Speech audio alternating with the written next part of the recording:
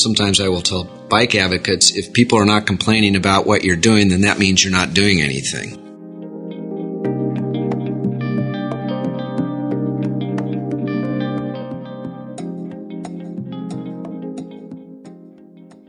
Well, that's an interesting perspective. That's from Jeff Mapes. Jeff, my guest this week, he's the author of Pedaling Revolution, How Cyclists Are Changing American Cities. Jeff chronicles the modern-day bicycle movement in this country. And you're listening to CDM Cyclist, and I'm your host, Frank Peters, back with you again. Thanks so much for joining me, and thank you if you came to the show via coronadelmartoday.com. Welcome. Well, Jeff, I have excuses to go to Portland these days. Of course, it's arguably the best city in the country for cycling. They've been at it a long time. And now I have family in the Portland area.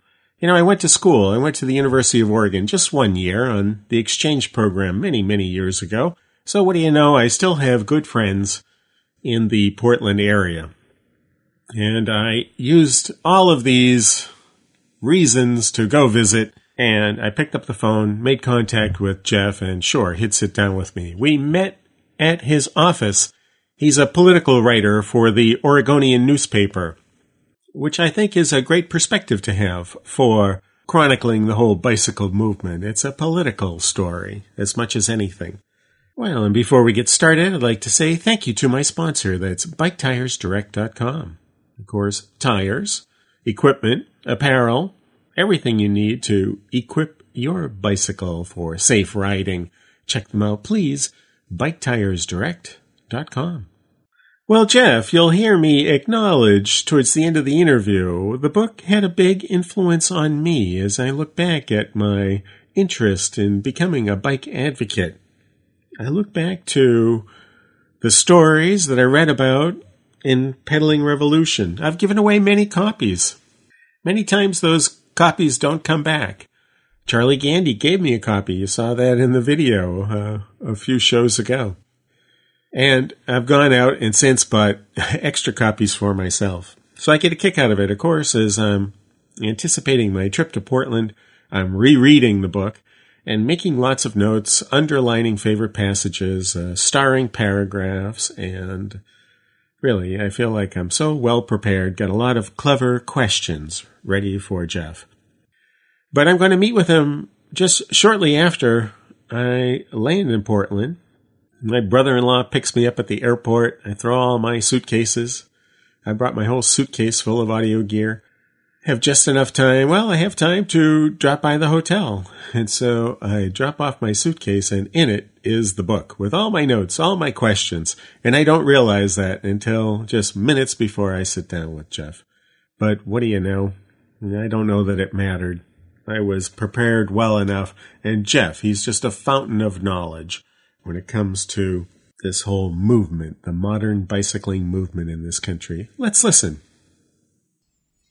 Jeff, what cities did you visit as you put this book together? You know, I went to a lot of places. I worked on this for really about 4 years almost. I live in Portland, of course, where cycling is very big, and I'm sure we'll get into that. So I spent a lot of time here.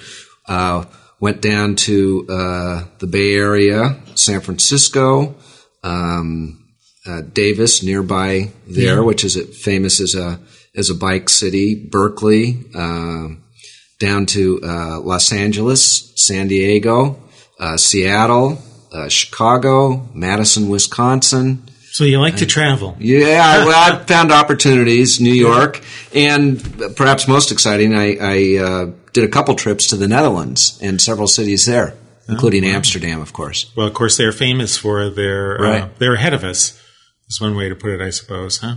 Yeah, it's, one thing that's very striking is that you talk to bike advocates in the U.S., and the number of them that were inspired by their trips to places like Amsterdam or Copenhagen, which I've also since visited after my book came out. And I got to tell you, you really can see it when you go there because as I mentioned in my book, for somebody who's, enthusiastic about cycling and really thinks it can be a part of daily life, to go to a place like Amsterdam is like going to Cuba and finding that, communism produces health, happiness, higher incomes. How all that stuff people say, well, I remember when we were young and people would say, well, socialism is so great. Where are you going to find where it works well? Or where are you going to find this kind of thing? And the truth is you go to Copenhagen and Amsterdam, and those are cities that work wonderfully for bicycles, and people have very modern, first world lifestyles. They're well-to-do. They're happy. I mean, it is not like they're being kept in abject poverty or anything. Right. In fact, they have a lot of mobility, and it works really, really well. Now, what they don't have maybe is like their own General Motors, right? There's certainly, and that's actually probably true in Copenhagen and Denmark. They have a very, very high car tax there, and so there's no doubt that there is a discouragement to owning cars. Yeah, lots and lots of, car ownership is quite ubiquitous in Denmark, and particularly, this is really true. This is true in the Netherlands. This is really true everywhere, is that in the cities, increasingly lifestyles are less car-oriented than they are in suburban and rural settings. And this is true. Why is that, Jeff? Well, I mean, it's just a simple thing in cities. As they get larger and more complex and more crowded, it becomes harder to get around by car, and bicycles can be really elegant solutions in urban settings, where you're mostly talking about short trips, where it's often hard, for example, to find a parking space when you're driving. So I think that's just a very logical thing. I'll give you one example. I lived in Washington, D.C. I was a young journalist there from about, 1979 to 1984.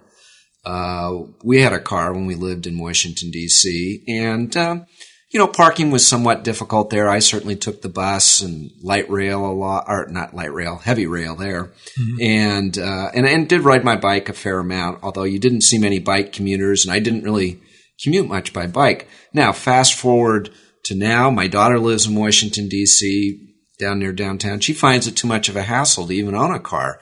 And it's true. Parking's become much more expensive. The roads are much more congested. It really is almost more of a burden to own a car now than it's worth it for many people in Washington, D.C., in Sure. the central part of it. Sure. So I suppose you've got to find that right balance, though, huh? If some cities just, so much traffic, even a bicycle enthusiast might be intimidated, huh? Well, that is true, and that's frankly one of the really big issues in terms of whether we're going to have bicycling as a mainstream alternative in the United States, is that in a lot of places we really have not accommodated bicycling much, and as a result, the main people who are out there bicycling are, as some have called it, kind of the strong and the fearless. That small percentage of really hardy riders, people who have learned how to ride in traffic. And yes, there are techniques that you can use for riding in pretty intense vehicle traffic and do pretty well. But it's certainly not for everybody, and it's certainly not the kind of thing that's going to get the kind of ridership that you see in Copenhagen or in Amsterdam. So part of it is having bikeways of various types and the kind of facilities that encourage ridership. And frankly, there's another issue, and it's a tougher issue. We haven't really got into this in the U.S. I mean, there is no doubt that in many European cities, particularly the two that I keep bringing up, they have made it more difficult to drive your car in the city. And as a result, that's made other alternatives, whether mass transit or bicycling, more attractive. So that is a choice out there. Now, one thing that is happening in American cities, and you see it all over the place, is even without an explicit attempt to make driving more difficult in cities, I mean, it just is happening as they get bigger and more crowded. Parking gets more expensive. Sure. So it, it's something that just seems to inevitably be happening in most cities anyway. Mm-hmm. I just came from Seattle. I spent a few days in Seattle, and somebody was telling me forecasts for future job growth in downtown Seattle. There's no room for all the cars, for all the people where they expect those jobs to. And in smaller ways, the perhaps the most dramatic example, I mean, everybody knows how dense and crowded New York City is already. And, they've talked in the next 15, 20 years, I think, of adding another 1 million people to New York City. Where are you going to put 1 million people? I mean, that's a tough one they're scratching their head over. It's certainly not going to be with another several 100,000 cars on their street, right. Which are already gridlocked. Right. But then at the same time, a friend just said, New York City, it's not a good example if you're a budding bicycle advocate, because what city can relate to New York City? It's so unique in that way, huh? But great story, great leadership. So in the book, you talk about their director of transportation, is it Sadiq Khan? Janette Sadiq Khan, right. Yeah. It's funny, when I decided to investigate New York, part of it was that I thought not so much that New York was doing amazing things for cyclists or anything necessarily particularly interesting, but I thought it would be good to look into New York because everybody's familiar with the city. Even if you've never been to New York, you've probably seen it on innumerable Law and Order episodes. Right. The movies. I mean, it's a city iconic. That everybody can relate. It's iconic. Everybody can relate to it. And even in New York, where a majority actually of the residents do not own cars, so that makes them very unusual in the U.S. The streets are choked with automobile traffic. There are an amazing number of people who commute using their cars into Manhattan. And you'd think, who in their right mind would do that? But there are tons of people who do that. And yes, it is a place that has a strong cycling culture, and that made it interesting to me. And has a lot of potential because distances are relatively short there. It's flat. There's a lot that makes the bike a really good alternative. It's easier to live your life maybe in a shorter radius and then there. The sort of the amazing thing over, after I'd been going there for a couple of years, Janette Sadiq Khan became the transportation commissioner and really started an aggressive push saying, you know what, we've turned over a lot of our public space to cars, and that's not necessarily producing the most bang for the buck.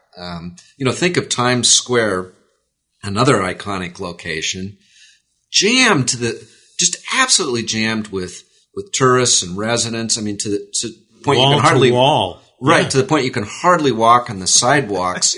and then meanwhile, we've devoted most of Times Square to all these streets running together there, but those streets carry just a fraction of the number of people who want to use that location, the number of people walking there. She closed Broadway going through Times Square and for several blocks both before and afterwards. And Times Square has really been transformed. For the first time, you feel like you can go to Times Square, stand there and gawk and really enjoy the whole panorama of, all these amazing, vistas, neon light boards and the whole thing, and really appreciate the public space. And you know what? Traffic still flows pretty well through there, or at least I should say it doesn't flow really any worse than it did before, because you had all these strange angled streets, and they've kind of, fiddled with the traffic flow on that.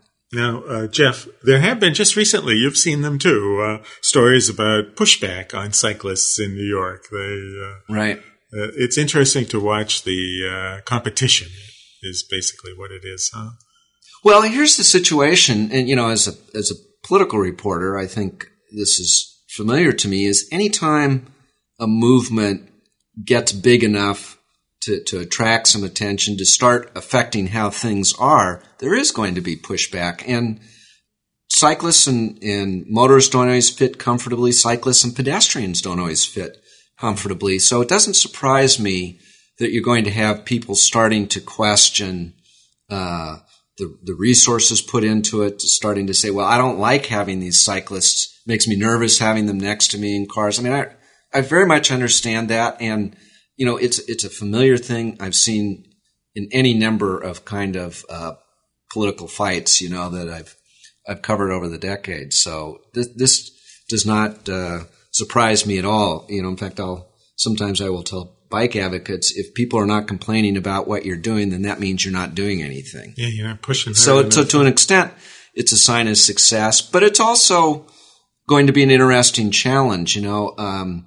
Portland, has really dramatically increased its share of people who use bikes, for commuting and, other forms of transportation, to the point that, 8 or 9% of the population describes their bicycle as their primary transportation vehicle. And that's a much larger number, 2-3 times what it was, 10, 15 years ago. So it's really been a dramatic increase. And each bump up along the way, there's been people saying, the city's spent too much on bikes. It's been prioritizing them at the expense of everybody else. And, I don't know what's going to happen in the future. But it's like nickels and dimes most of the time, isn't it, to do some of these bike improvements? Yeah, as transportation improvements go, it's all been pretty cheap. The city has an estimate that they've spent about $65 million over the years on bikeway improvements. I did an estimate one time where I sort of added in everything you could kind of even basically say had anything to do with bikes, even if part of the project had, recreational purposes, for runners or pedestrians, that sort of thing. And even then, I came up with less than the cost of what the city spent reconfiguring one freeway interchange. In fact, it wasn't even a freeway interchange. It was freeway off-ramps, to connecting to some major streets. And transportation is expensive. They're talking about replacing a interstate bridge or an I-5 going over the Columbia River between Oregon and Washington, just here in Portland. And this is an over $3 billion project. Is a point of comparison. That's one bridge, arguably a very important one and a very important artery. And the bicycling advocates persuaded the city to adopt a 20-year bike plan that really is more a wish list than everything else of everything they'd like to do. Over 20 years, they're talking about spending, I think it's about $600 million. Now, that's also a lot of money. Of course, if you take it over 20 years, that's $30 million a year. And that's citywide. It would have an impact on the entire city compared to, $3 billion in one small, but once again, arguably very important artery. And once again, the point is not to say, well, they should do the bike plan and they shouldn't do this bridge, but just to point out that transportation improvements are very expensive and bike improvements are they're pretty cost effective compared to other ones. I've been observing, there was just a headline I saw a few days ago, no fatalities in Portland last year. No bike fatalities. That's correct. That's right. Yeah. And I think that's in the last decade, there's been 4 or 5 years where there have been no fatalities, which is very encouraging given the huge growth in bicycle traffic in that same time. And so does that prove that if you make these safety improvements, you do reduce? Well, I think what it proves is it really, to me, I think it demonstrates what's been called the whole safety in numbers theory. And that is the more cyclists you have out on the street, the safer it becomes, really kind of for everybody, but certainly for cyclists. And it makes sense that if you're aware of something, as a motorist, say, if you're used to driving past a school every day and you always see school children there, you're going to be very aware of that versus somebody who, say, is driving up that street for the first time and doesn't know that there's children there. So maybe a better example, you're driving down a street and all of a sudden a bunch of kids appear from out of nowhere. And so that I think it really proves the safety in number theory. It's fascinating. It's almost a chicken and egg things, and people will argue about, well, do bike lanes increase safety? And the researchers study that sort of thing and, argue about the statistics, whether there's more or fewer crashes when you put bike lanes in. But one thing seems clear, and that is that bike lanes attract more bicyclists, and that attracts safety. That contributes to safety. Mm-hmm. In the book, you talk about safety in numbers, and then you make a comment about women. Seeing more women on bicycles has an interesting effect. What was that point, Jeff? Well, I think it is a real sign of safety when you start seeing a much more equal gender split out on the street when it comes to cyclists. And generally speaking, this is true if you're in a place where there are not as many cyclists around. Inevitably, you're going to see it very much skewed toward men. And in the U.S., even in Portland, there are more. That when they do the counts of cyclists, there are more men than women out there. Without getting too deeply into gender roles and all that, I think it's safe to say that on average, men maybe are a little more, are women a little more risk averse than men. Now you go to the best European cycling cities, and oftentimes you'll see more women. The statistics are a little more lopsided in favor of women. So it's kind of like the canary and the coal mine in a way. Yeah. When you see more I'm not going to call there. women canaries, but you go ahead. Now, one thing I wanted to share with you, I get a kick out of it. I laughed right in one of my friend's faces the other day when he wagged his finger at me. He saw me suiting up and said, "Watch out for the cars out there." In part because people have been saying that to me. Sure. I'm going to meetings and they see me with the helmet if they don't see the bike. And people have been cautioning me. And I kind of get a kick out of it. In part, I guess I'm smiling because they're afraid. It signals they're afraid. That happened to you too, Jeff? Oh, yeah, absolutely. That reaction from your friends, be careful, watch out for the cars. Oh, yeah, yeah. And what's interesting to me is that as cycling has become more of a mainstream activity in Portland, as it's become more of a mainstream transportation use, alternative, what do you want to say? For example, we have quite a few bike commuters here at the newspaper where I work. You don't get those comments quite as much. You still, people still say, "Hey, be careful out there." Heck, I say it to my fellow bike commuters sometime. Funny story, one time I was riding an elevator with an editor who had always kind of looked at me skeptically, particularly if I was out riding on a rainy or a cold day.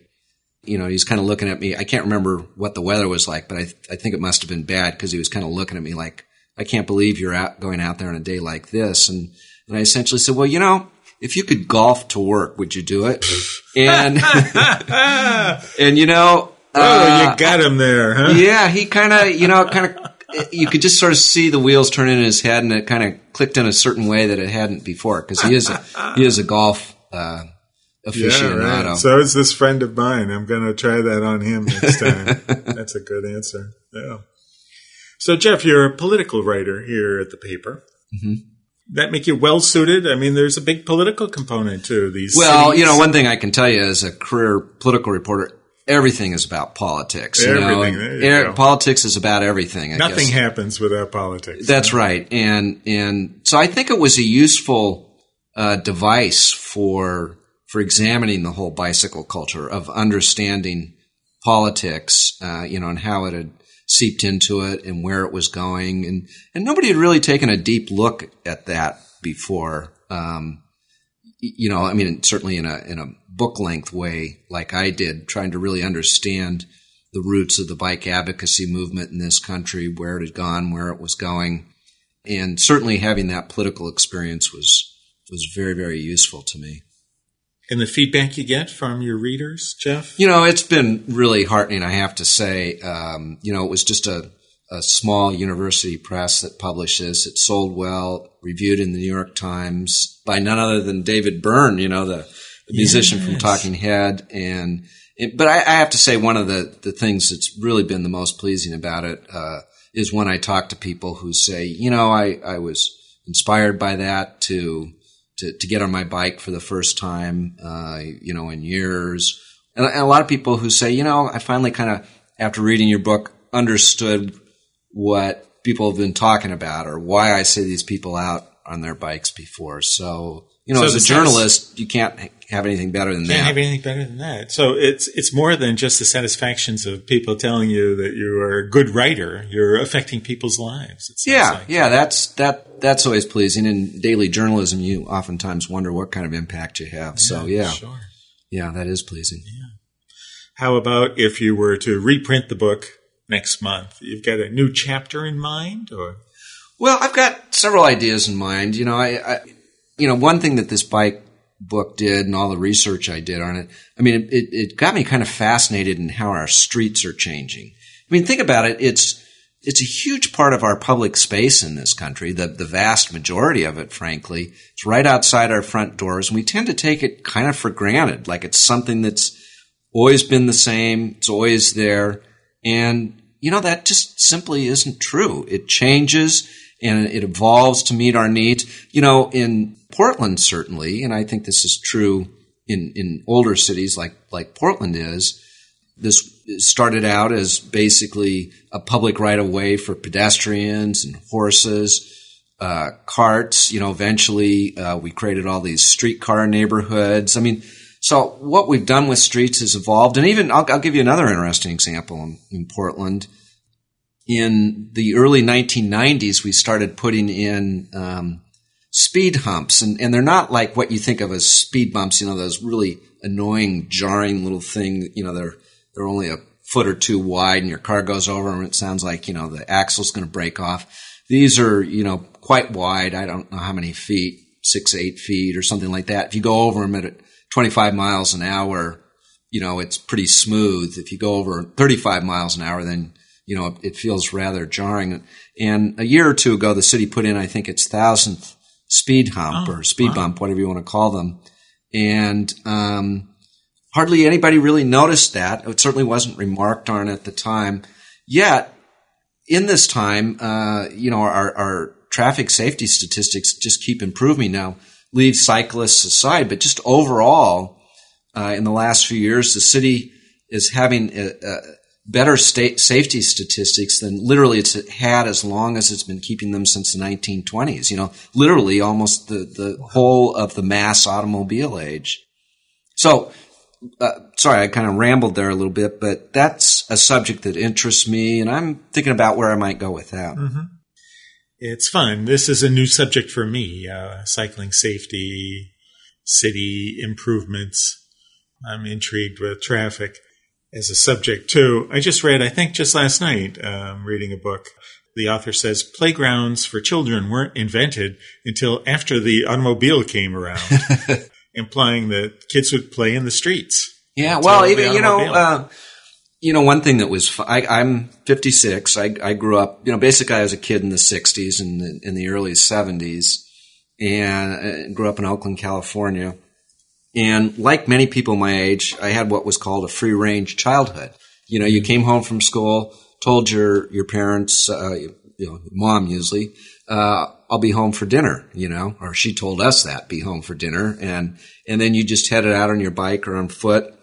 And, we would play endless games of football in the streets, and that would seem to be our favorite sport, or Frisbee, or whatever. But I remember these endless games of football. And we seem to have this agreement with the motorists that when they came traveling up, if we were in the middle of the play, they waited until we were gone. And if we were done with the play, we got out of the way so the cars went by. And it was just, once again, the sort of safety in numbers. These motorists, they expected to see kids playing at this particular place out in the street because we were always out there every day. And, so we didn't use a playground very much. In fact, there really wasn't one very near my house. So you had a bike as a kid, and yeah, rode all over the place, and that is one thing that is kind of sad about childhood nowadays. Is you don't have that free range childhood anymore. And one of the things, in fact, I devoted a chapter to it in my book of kind of bringing kids back to bikes. What will it take, and the whole movement to once again kind of help kids get to walking and riding to school. And I do think, this has not been helpful to have kids chauffeured everywhere. Even if parents were to take the time to park 4 or 5 blocks away from a school and walk those 4 or 5 blocks with their kids I think would be a good thing. You'd reduce all the congestion around schools. You'd get a little bit of exercise in the morning. I'd argue that it'd be a good thing if you could walk even further than that with kids. I'm a huge fan of walking. In fact, okay, here's my one other tip. And I never thought of this before I started working on this book. When I was driving, I was probably like most people that if you're driving somewhere, it's almost like this competition. How close can I park? And boy, if I park right out in front of the restaurant, you scored. I won the lottery.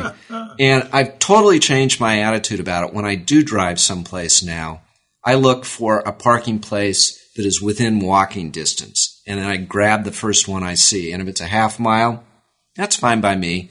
Generally speaking, I'm looking for something within a quarter mile or something like that. I enjoy the brisk walk. Feels good to get out of the car. I don't stress over finding a parking place very much. I like that, Jeff. That's a good strategy, yeah. It pains me to see, I've got school age, I've got a boy in high school. And when they were in elementary school, I could walk them to school.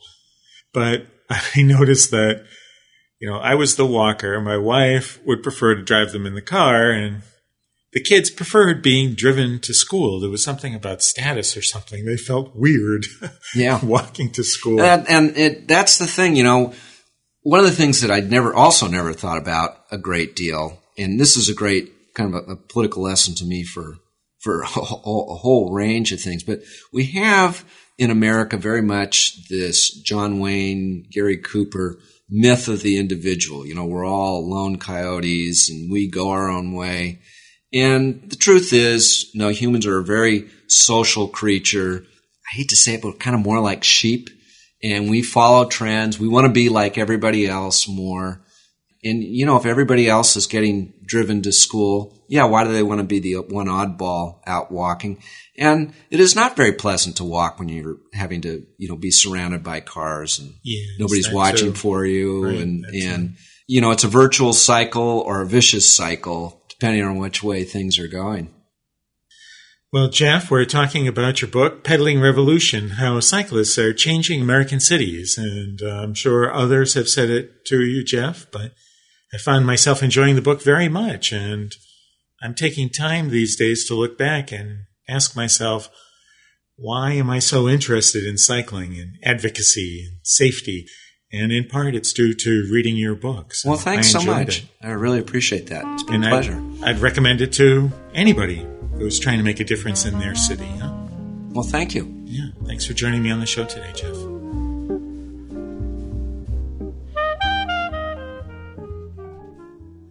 We're back in the studio, and once again, I'd like to say thank you to BikeTiresDirect.com. Check them out, please.